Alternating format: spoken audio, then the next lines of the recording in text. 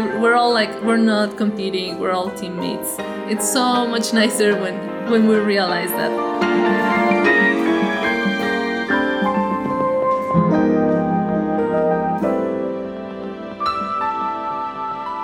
Hello and welcome everyone to Straight Ahead, an animation podcast where we spotlight rising BIPOC artists who are the future voices of the animation industry. I am Raymond Ozalanda, one half of your co-host. And I'm Yuki Okumura Wong, the other half of our whole host. Our guest this week is Gloria Felix. She is a Latina artist working as a freelance illustrator and viz dev artist in Guadalajara, Mexico. Would you mind telling us a little bit more about yourself? Yeah, well, thank you so much for having me, and yeah, I'm really excited thank you so much to for be being here. on. Thank you. So yeah, I'm a viz dev artist and illustrator. I'm from Mexico. I moved to California like 5 years ago to do a master's degree in visual development, and then I moved to LA, worked there for a while, and right now I'm in Mexico because of the pandemic, working from home. Damn pandemic. Yeah, I know. All right. So the way we like to start off on Straight Ahead is by playing a little game called In Between. We are going to have you. We're going to give you two similar choices, and you have to choose in between the two of them and let us know why. Okay. So no pressure. It's just going to be like silly questions. Okay. Ray, you want to ask the first one? Yeah, I'll go. So, who's a better guitar player, Manolo from Book of Life or Miguel from Coco? Oh my god. Well, I guess Manolo, like, I'm closer to Manolo because he's older, and maybe Miguel will have more time to practice as he gets older and become even better. But right now, I'll have to give it to Manolo because experience, you know? Right, that was the right answer. Why is there a right answer? Gotta respect those years of dedication for sure. I would have said Manolo. Oh yeah? I would have said Manolo. But just because you like him. Maybe, but now I have reasoning. Like what you said makes sense, so now I'm gonna use that. Okay, awesome. Happy to help. I do like that reason. I'm just like surprised that Ray is like, yeah, I'm gonna copy your homework. All right, the next one. Who would win in a snowball fight, Elsa from Frozen or Jack Frost from Rise of the Guardians? I don't know if you've seen Man. Yeah. it. Okay. I think Jack Frost, because he's like she doesn't do that as much. I mean, she's done it, we've seen it, but I think Jack, that's all he's about. So I think he will win, but it will be close. It will be a close match. He's got more practice in snowball fights. Elsa's like, oh no, I haven't done this in years. Yeah. That would be cute.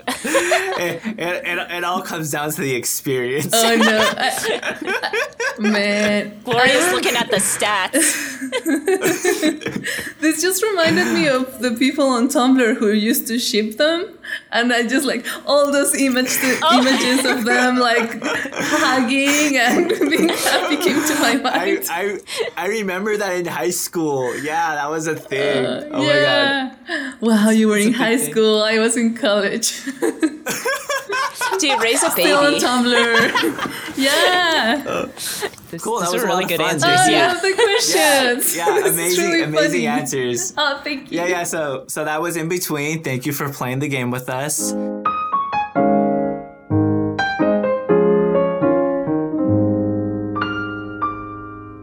You're a freelance viz dev artist and illustrator. Could you tell us a little bit more about your day-to-day, especially now? Okay, so right now, I gotta be honest, my schedule is super messed up. I find it really hard to focus. But yeah, usually, wake up, make breakfast, walk my dog a little bit, and then I open my email, see if there's anything that came up, or like if someone needs changes, and I do like the most urgent things first.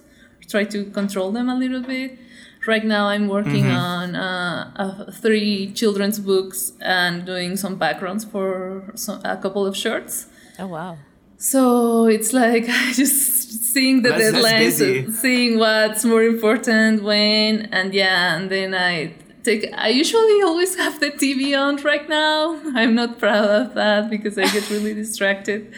But yeah, then take a break and come back. Right now, since my schedule is a little bit off, it never feels like I stop working, and it never feels like I can like actually take a break. And I'm working to fix that. How do you know what, you did name a lot of projects, and I was kind of curious how you kind of juggle those. Is that normal to take on like 4 or 5 different clients at a time kind of thing? I think so. Maybe it shouldn't be as much. Right now, I'm really struggling with that. Okay. Because I don't think I should have taken a couple projects, but then they were really exciting. And the good thing is like not all of the deadlines fall on the same days or like around the same time. So in one project right now, I'm just doing sketches and we're like figuring it out. In the other one, I'm waiting for revisions and then I can do some color while I do a couple of backgrounds for the other and like that. So I just do like a little bit of what's needed. Right. So Day by day. depending what's like what deadline's coming up sooner or what project needs more focus, do you like yeah, from week to week, you just prioritize one over the other depending on what's needed? Or from day to day even, like we do only do this and tomorrow this one and like that. Yeah. Okay. Dan, that's actually like I don't know a lot myself, so that's interesting to see and hear. It is fun because you don't get bored from one project because it happens even if the project is amazing, like working on it every day, maybe your eyes get a little bit tired, and with this like you're always like looking at new things. So before this, you worked at Mousetrap Studio on the Coco Hollywood Bowl show. Yeah. And then for anyone who doesn't know what that is, it's an incredible live performance of like various songs from Pixar's Coco with 3 giant screens playing clips from the movie. Not only that, but there was also a lot of traditional Mexican songs in the live performance as well. I'm guessing what Mousetrap worked on are the visual effects animation stuff that was framed around the Orchestra Dome. And if you guys haven't seen it, honestly, check it out on YouTube. It's so beautiful. But there was animations everywhere nowadays, including stage performances like this. Like, can you tell us how was that experience working at Mousetrap and doing something like that? Yeah, no, it's so exciting. And actually, you can watch some of the concert on Disney Plus. Because when you went to the concert, they play the whole movie and then they put like musical numbers in between. But on Disney Plus, you can see all the musical numbers together, and it's pretty awesome. Yeah, check it out. And yeah, I did the art that was gonna be projected on the arch. Really? And it was huge. Yeah, working on it. I wasn't used to working in such a big format, so I will do it like... what was your canvas dimensions? Like, what was the Photoshop DPI? It wasn't that huge, but like it was pretty big. But I was, usually we're taught to not get too close to the canvas and try to work from afar. So I will do that and do the composition, and then the art director will come to me and say, no, you gotta put way more things in there because these are like 2-meter things. Yeah, they're gonna be huge. Yeah, oh my god, it was really hard to grasp, but thanks to their help, I don't think I would have come up with those paintings if it wasn't for them. So, and then looking at them so big, it was amazing. But I wanted to tell the story of how I got hired because it was pretty fun. I had just moved I had been like 4 months in LA, just like crashing my friend's couch and then an uncle's house. And I was still doing freelance, but I really wanted to get hired in the animation industry, but I didn't have any luck yet. So I was running out of money, so I thought I really need to get a part-time job to be able to stay here. And I got a call from this number I don't know, and it's one of the producers in Mousetrap, and he's asking me, hey, are you available for work? We saw your portfolio. I think maybe I had submitted it like but like months ago, or a project I didn't even remember. And then maybe they saw it and they remembered it, and they told me, yeah, it's something for Coco, something for Day of the Dead. There's gonna be this huge thing at Hollywood Bowl, and we would like you to do some paintings with us. Can you give us your rate, and can you come for an interview? And then I did, and then I started working with them. And it was amazing. Everybody's so nice. The thing in Mousetrap, I think it's that they don't really hire a lot of people to like stay there. There's just like, it's based project by project. So the people are always changing. Like they told me, don't be surprised if one day your desk buddy leaves and somebody else come in. It's just what's going to happen. I was like, okay. And I was also a little bit surprised that it's like this project, like for a Mexican celebration of Day of the Dead. Yeah. And I was the only Latinx-Mexican person in the whole thing. No, really? And they were, yeah. But they did amazing research. The director of Coco was coming in a few times to check out the work. I didn't get to meet him, but he saw my work, and that was huge for me.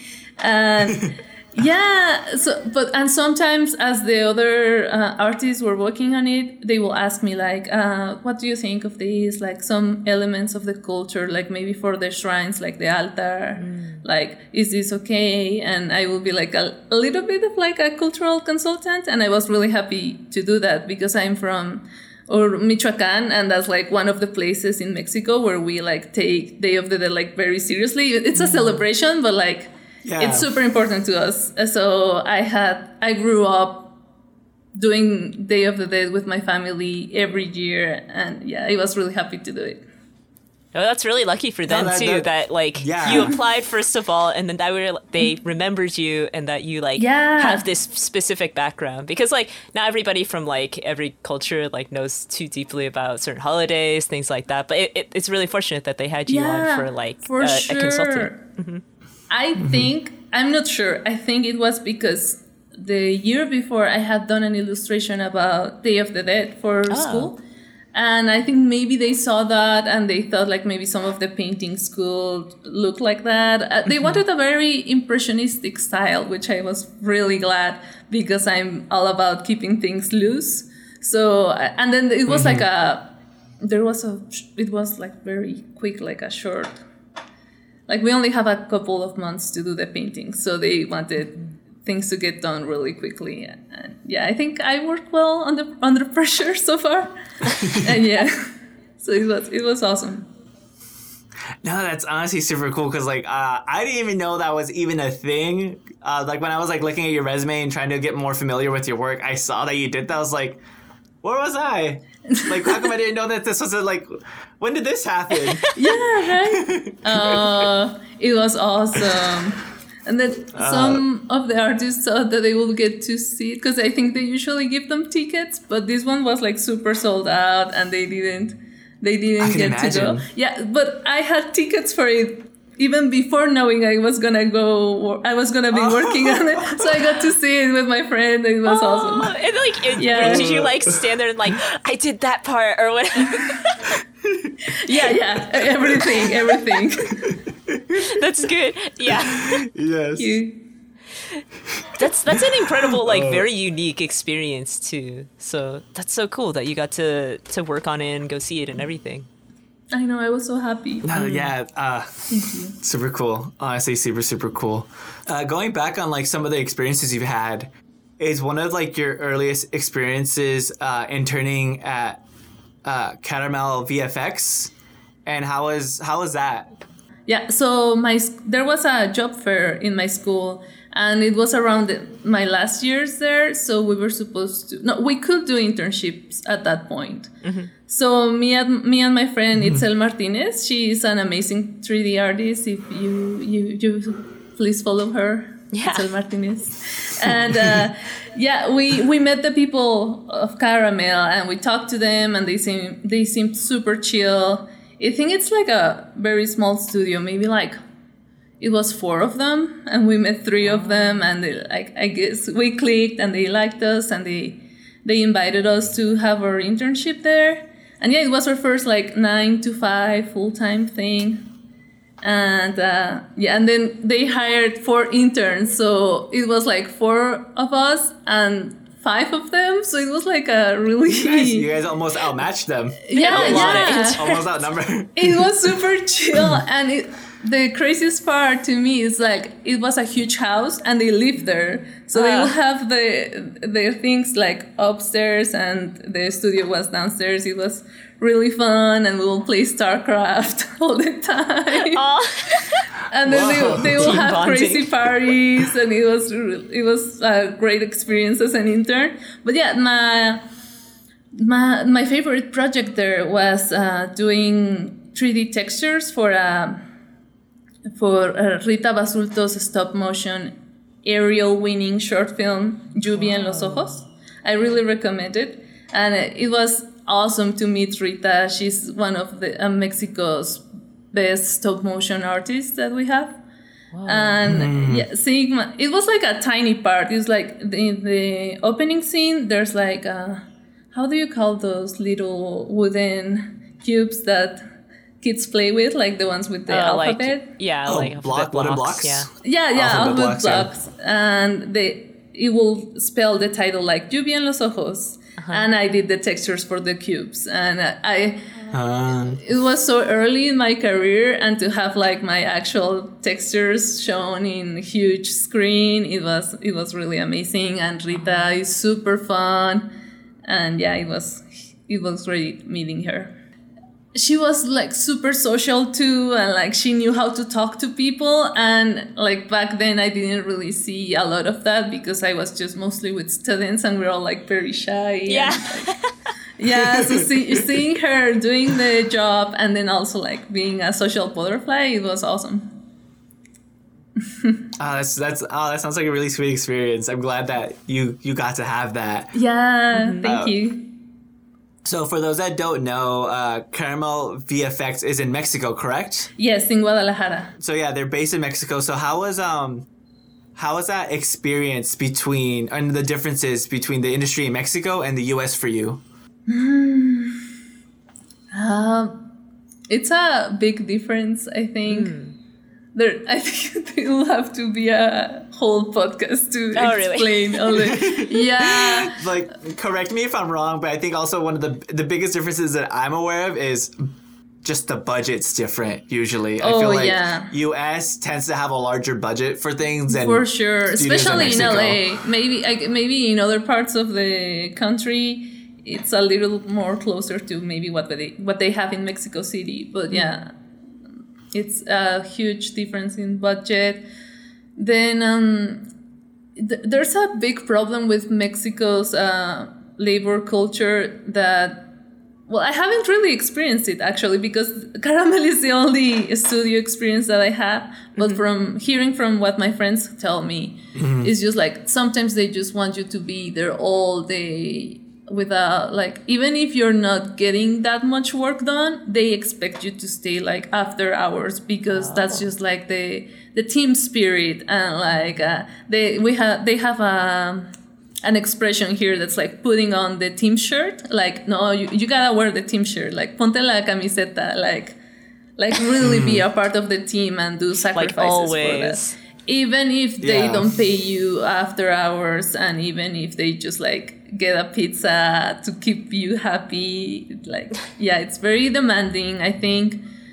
And then for freelance workers and mostly independent artists, sometimes it's a little bit hard to get people to like really respect you and like really respect what artists do. Like, I know that's the way it is in like the whole world, but maybe in Latin American countries, people do try to like take advantage of you a little bit more, maybe without even realizing it, like maybe without being like, I'm gonna rip off those silly artists. No, they just like, it's just the way the culture is here, and many of us are trying to change it, but still like I know there has been a small movement happening in Mexico to kind of correct that, because I think it has, I don't want to say it was toxic, but it has been like like a lot of unpaid hours or a lot of overworkedness that they're trying to change the culture of that. I think Pixeleta is doing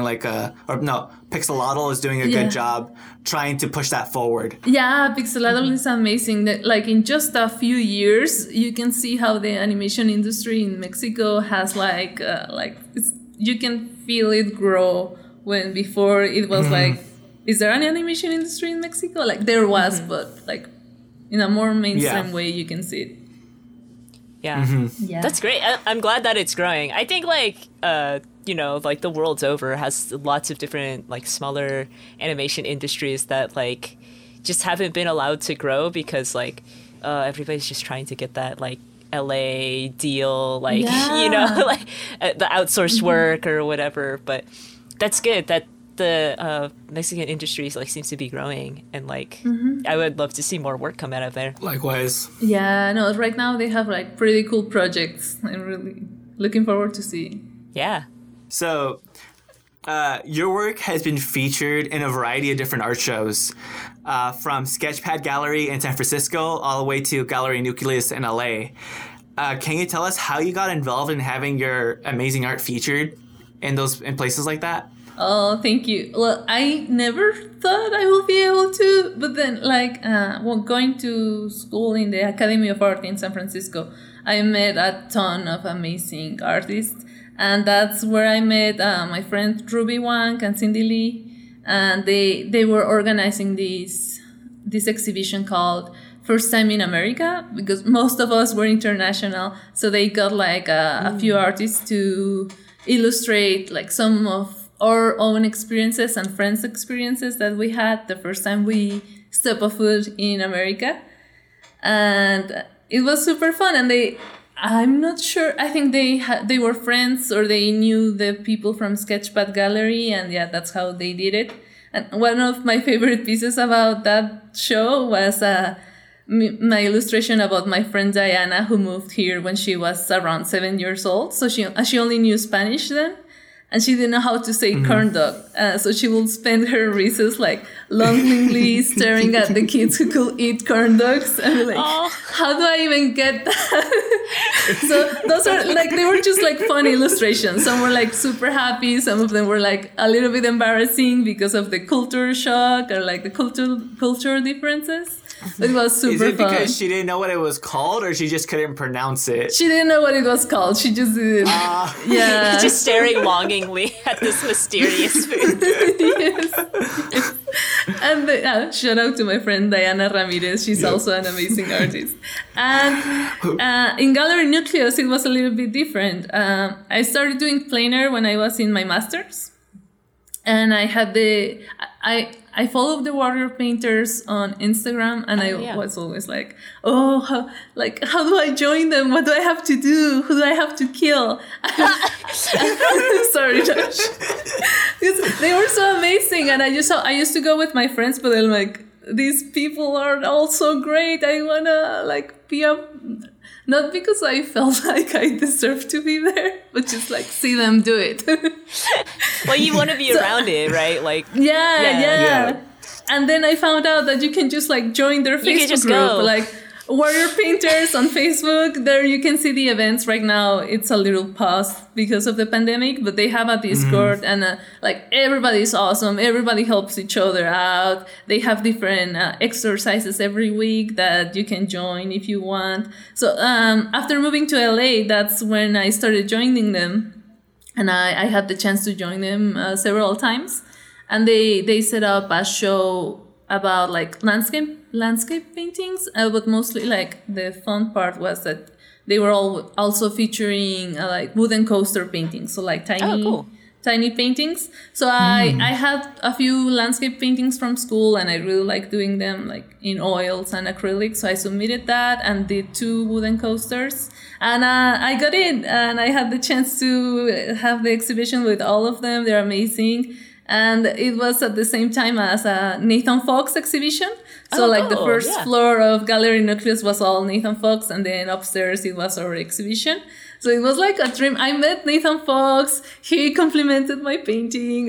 He was so nice. So That's so nice. Yeah, and then Angela, she's like an amazing art director on DreamWorks, and she's one of the creators of Warrior Painters, Angela Song. She bought one of my wooden coasters, and it was like a huge honor. Oh, it feels so good. So with exhibitions, it's like mostly just looking up like galleries that you know where you see other artists that exhibit. Like Gallery Nucleus is huge for like exhibiting animators or like people who work in the animation industry work. And you see sometimes they have open submissions, or like friends also tell me, hey, you should submit your work here. Just let your friends know that you're into painting and into exhibitions, and that's like people will just come to you and recommend you places. It's that easy, yeah. Dang, that's honestly really cool. Like when I was like again looking at your resume, looking at your stuff, like all the galleries you're a part of, I was like, that's so cool. Like so it says that you co-directed one of them, right? Oh yeah. So how did we find out about that? Well, my friend Miral Ortega, another amazing illustrator, I guess it's also, we all started like looking for exhibitions and looking to organize them out of our desire to get more ourselves out there, mostly because of the working visa requirements or like the artist visa. It's like a part of it to be a part of exhibitions or to have your own exhibition. So that's like we met the people from the consulate in San Francisco, from the Mexican consulate, and we found out that they have a space, a gallery space, where they do like artist residencies. Like anyone from Mexico can go there and request it for like a few months, and they can just use that as their studio. They can have a studio in San Francisco for free and just work on their art. That is cool. Oh yeah, super amazing. And you can also request that space for an exhibition, and that's what we did. And we thought, well, it has to be like something that celebrates Mexico, and we're like all super happy to be in San Francisco, but then we're also like very nostalgic about our hometowns. So that's what we called the exhibition, My Mexican Hometown. And we invited our friends from school, just like Ruby, like we learned a lot from Ruby and Cindy from the exhibition they had organized before. And so we did it. Everybody did 3 pieces about places that they felt at home at. Like I did one from Uruapan, Michoacan. That's where I'm from. My idea was to do another one from Guadalajara, but I ended up doing one for Dia de Muertos. And it was 2 from Mexico and 1 from San Francisco. So because we also felt at home there. And it was amazing. We organized everything. We had Mexican music playing in the background. A ton of people went. It was really... The thing is, it's inside of Mexico's General Consulate. Not a lot of people know that they can just walk in and go up there to see our paintings. But we invited everyone we knew, and they also helped us promote it. And then, I don't know, maybe there's this amazing artist, his name is Maldito Perrito, like damn dog. That's the way you can find him on all social media. He does the most beautiful, like casual illustrations of like just things he sees on the street and things like that. And he did our poster for the exhibition for free. And it's like, I'm gonna send it to you later. It's super cute. Yes, please do. Damn, I wish I could have gone and see it. That sounds super cool. Yeah. It sounds All this stuff is like, thing. I can't believe this was in the past. I want to go see it now. So if you are like Mexican or a Latin artist in San Francisco, just go once the pandemic goes down more and like things are a little bit more back to normal. Just go visit them, tell them that you're an artist, ask them about that space, because you could do an exhibition there, or you could have your studio there for a few months. You just gotta ask with like enough time for them to like get it for you. So just by like looking at your art, it seems like your culture is a big influence on you, and it's something that you love to represent in your art. So for you, like why is your culture such a big part of like your art? And also it wasn't like this before. I always bring this up when people ask me about it. Before going to San Francisco, I will just like draw Caucasic people or like Asian people, light-skinned people. Like I never drew anyone with brown skin. Even self-portraits in color of myself, like self-portraits, of course they are of myself. I will draw me with like maybe a little olive tan skin. Like you couldn't tell I was like this skin tone that I am, and I'm so happy to be now.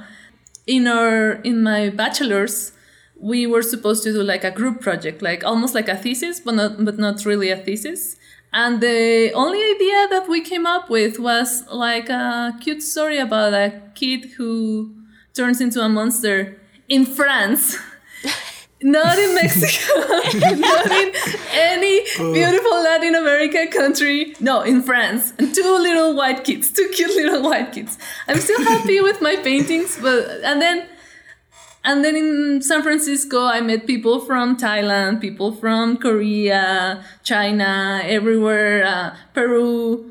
And everybody was like, oh, you're from Mexico. It's so colorful there. It's so beautiful. And I'm like, yeah. Actually, it is, and I really miss it. And then I saw other friends do like actually represent themselves in their art, and I thought, well, I should be doing that. What am I doing? Like only drawing light-skinned people and not my culture. So that's when the switch happened. Honestly, you weren't alone. I think when I was like younger too, like when I would caricaturize myself. I think it was a couple reasons. One, I would always draw like on white papers, and like there was never a brown or a tan color crayon for me to color myself in, so I would just leave myself white. But what I think it happened the most when it came to like video games, when I would play like video games and it had an option for like creating your own character. I always just go with the basic white skin character, and I never, because every time I would look at the brown character, and I don't know if they just did it on purpose or they didn't care, but it always looked very muddy. And so I was like, this, like, it looks really not like flattering at all. Muddy. So I was just, not flattering. So I would and then it wasn't until I got older where I was like, why am I making these white characters? Like, why can't they be brown? Why can't they be Hispanic? And so I think more throughout high school and college, I started doing that more. But still, it's like, but why is your default white? Why it gotta be white? The default is white. Like even for you, like growing up in Mexico, that's how far-reaching like the Eurocentric, the light-skinned sort of like idea of like beauty or default is. Like the world over, like they kind of. It kind of feels that way, right? Like not just us in America. And I think it's really important to think about that and like start having those conversations, and kind of why we're having the podcast too, right? Like to highlight these voices and as you're saying, like the authenticity that we can bring to the table, that'll just like enrich everybody's lives and make everybody feel better and see themselves. Maybe I don't know if I should say this, but for like white creators, if you want to do things outside of like your experiences, talk to people from that culture. Just like ask them what they think. I don't think that's a bad thing at all. So one of the side projects you have going on is that you're developing a webcomic. How's that coming along? Are you comfortable talking about that? I always thought about telling my grandma's story because she's like a huge inspiration to me, and she passed away earlier this year, and I feel a little bit sad that I didn't get to do it so she could see it. But I know she was proud of me and like all the things that I have accomplished so far, and I know she's like still with me. But I want other people to see it. I just had a talk in this panel called Latinas in Hollywood, and where we all share the stories of like our grandmas and great grandmothers and mothers, and how that brought us to this creative journey. It's on YouTube if you want to listen to it. Latinas in Hollywood. Yes. Totally. Thank you. And a few of my family members watched it, and then they told me, "Hey, I didn't know those things about my grandma. I didn't know those things about my family. We gotta talk more." And we like, that's amazing. I was so inspired, and I'm like. So I know. I just know I gotta tell those stories about my family. So what made you decide to pursue a career in animation? Yeah, well, like most of us, or a lot of us, I love drawing since I was like 3 years old. I used to get in trouble for drawing on my books, and my parents will take like the notebooks away from me, and I will steal my brother's notebooks and draw on the back of his notebooks, and then I will get in trouble because he will find out, obviously. Yeah, and I always thought I would be a doctor because my dad is a OBGYN, and he has like he had a woman's clinic in our house. Like the first floor was like the surgery room, and then the rooms for them to stay. Wow. Yeah, it was crazy having that experience growing up because the babies will be born. And I will think, well, the babies were born in my house, so they are mine now. Why are they taking them away? Little Chloe. Yeah, and my dad, like, I know he wanted us to be doctors, like me and my brother, but he never pushed it because he had seen, like, what his kids had been, like, through, like, if you pressure someone to study something that they don't like, it's probably not gonna be a good thing. So, but I was like, I'm gonna be a doctor, even an architect, because I knew maybe something are related, maybe graphic design. And then my brother started going out with this girl called Steph, and she started studying animation in Canada. And I thought, oh, wait, what? Studying animation is something you can do. Studying animation is something people do. And then, I had the luck to have another friend who was like super into animation too. And we found out that there were a couple of schools in Guadalajara that offer that program. So we were like, okay, now this is it. And we gotta just prepare for that. And yeah, that's how I did. That's so cool. Well, on that topic, because we know that you studied at the Tecnológico de Monterrey. Yes. And you also studied at the Academy of Art University in San Francisco. How is that experience between those two, studying in Mexico and then studying in SF? Yeah, okay, it's a huge difference. First of all, because el Tecnológico de Monterrey, it's not an art school. It's like a engineering school mostly. In all bachelors, people take like general studies.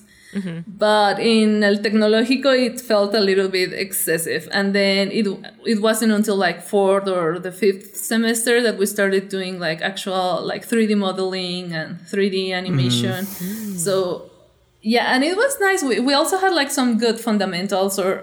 Our teacher was amazing. It was a good place to meet people that were like interested in what I wanted to do too. And then it was a great way of finding out that I don't want to do anything else besides drawing and concept art and visual development. Well, in El Tecnológico, I studied animation and digital art. And then in Academy of Art, I studied visual development because I already knew that I'm good at drawing, that this is what I enjoy the most.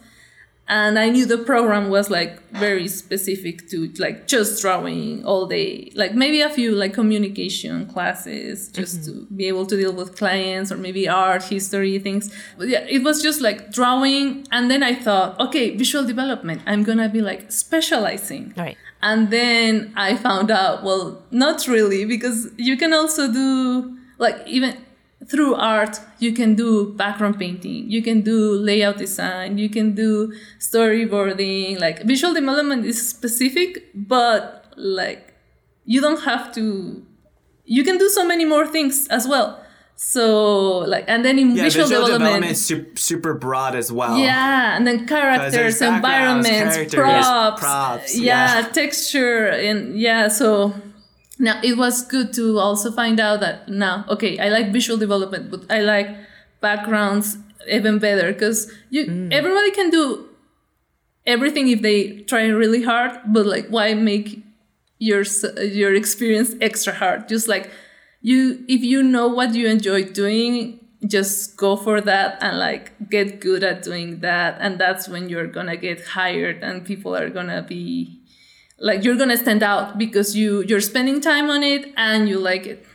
To be able not to compare yourself to others, but like to be inspired by other people who wanted to do like something really close to what you want to end up doing. Right. So that's how I noticed like a huge improvement in the things that I did. And then like everybody's like interested, like, hey, you should really learn about Sargent and these other artists because like the way they render things is like really useful to understand value.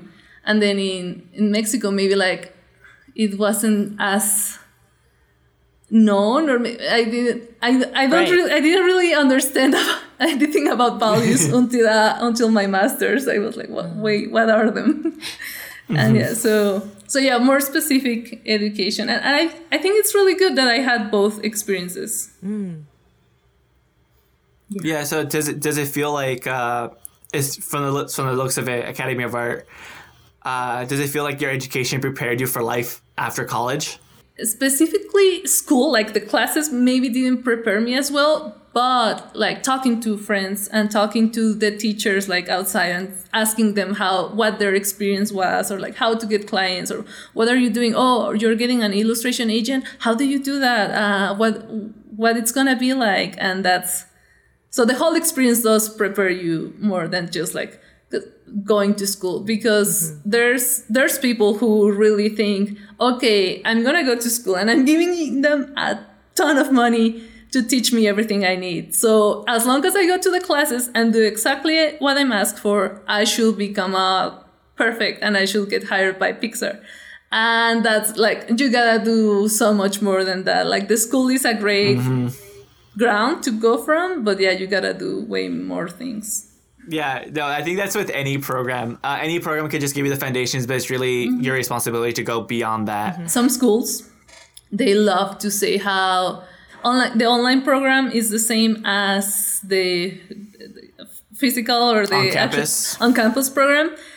And I will say sure, but no, because online they don't make you like really interact with the other students. Like you even see it as a chore that you don't want to do. Oh no, this is a team project and I gotta talk to these people, and maybe what if they are lazy? I don't want to do it. Nobody's gonna do their job. And then on campus you meet them, you see them, you interact, and it's not just about school, right? You go out, you really meet them as a person, and that really helps in the future to work on projects together. Socializing, networking, you get to connect. So if you only have the opportunity to do online school, that's amazing, but really, really try to connect with other artists through Twitter or to Instagram or with other people, because that's so important. Yeah. No, very true, very true.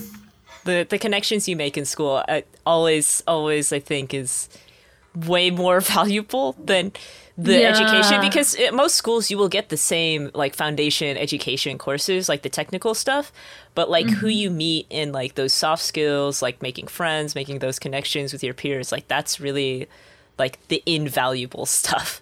So Gloria, for you, what are your future aspirations in this industry? In the future, right now I really want to get a full-time job. But like in background painting, I'm available if anyone's interested. Well, in January I'll be fully available. But in the future, I would love to do art direction for like a TV animated series or a feature film. And I will also love to go back to teaching art. Like I said, in San Francisco, I had the opportunity to teach, and it was super fun. It's like really inspiring to see other people make art and like their process, and to be able to like teach them things and see how much they improve. So I would love to teach again. Oh, that's really sweet. Honestly, those are good ambitions, and I hope like you do reach those goals. Because like your art's amazing, and I totally feel like it's in reach for you. Thank you so much. No worries. So to wrap this up, at least the interview portion of the podcast is, what advice do you have for students that want to pursue a career in animation? Okay, so I wrote a few, but I don't know how make them sound like have a good flow. So I'm just gonna say them. As That's why I just read off a list. So one is like, even if you don't know how to draw, you think you don't know how to draw, try to do or go to figure drawing lessons. Like look them up on YouTube. There's like a ton of resources. One of them is Croquis Cafe, and just like draw figures or draw animals. Watch a movie and sketch. Like just really like get your whole arm and hand moving. And if it can be traditional the way you start, even better. Like I know a ton of artists just go straight to digital and are amazing, but like having the traditional experience really helps a lot to improve on digital art. And like do your research if you want to go to an art school. Try to connect with alumni from the school, ask them what their experience was, like how's the workload, how are the teachers, and then see also where they are now, like where are they working on, and see if it's kind of what you want to do. And also if you really don't have the resources to go to art school, you don't have to. You can just like go on online courses, meet people. There's a ton of tutorials on YouTube and Gumroad. But yeah, just like I said before, really try to meet people on Twitter, and also support other artists. We're all like, we're not competing, we're all teammates, and it's so much nicer when we realize that. I didn't mention that, but I noticed that too in my master's versus my BA, was that in the master's, I think everybody knew that we're all on this together, like High School Musical. Like we're all like supporting each other, and nobody's like, hey, your painting sucks. Like that, because everybody hears about those things in art school, no? Like there's always the mean one, and there's always like everybody's competing and not wanting to share their like tips and things like that. And in the masters, since everybody's a little bit more mature, I think like we were just like happy to be together, learning from each other and supporting each other. And yeah, that's about it. And if you're international and you one of your dreams is to go to Canada or the States to work, please really try to get a degree. Just in that case, really try to get a degree, even if it's like not the best and most expensive school. Just get a degree related to design or art or animation if possible, because that's gonna help you a ton once you wanna once you try to get an artist visa or a working visa to go to the States. Great advice. Well, thank you so much for joining us today. Where can our listeners find you, and is there anything you want to plug? You can find me on Twitter, Instagram, and Facebook as at Gloria Felix Art or Gloria Felix Art. And I would like to plug one of the books I illustrated just came out. It's called It's called Nuestra América, Latinas and Latinos Who Shaped Our Country. And yeah, it's about, I learned a ton illustrating it, and I think it's a great read for anyone who wants to learn more about the U.S. history. Oh, fantastic. If you like what you've heard, please rate us on Spotify, Apple Podcasts, Google Podcasts, or wherever you tune in. Follow us on Twitter and Instagram at StraightAheadAP, and let us know your response to today's in-between question. Or if you have any suggestions for future in-between questions, contact us on social media or send us an email at straightaheadpodcast@gmail.com. If you have any suggestions for guests, please tweet at us. We love discovering new artists and want to use this platform to boost these voices of the future. And finally, a big thanks to our music composer, Daniel Rodier. Thank you. No, we're happy that you had an amazing time. And then thanks again for listening. And thank you once again to our guests who has a bright future straight ahead. Until next week, have a wonderful day. Bye, everyone. Bye.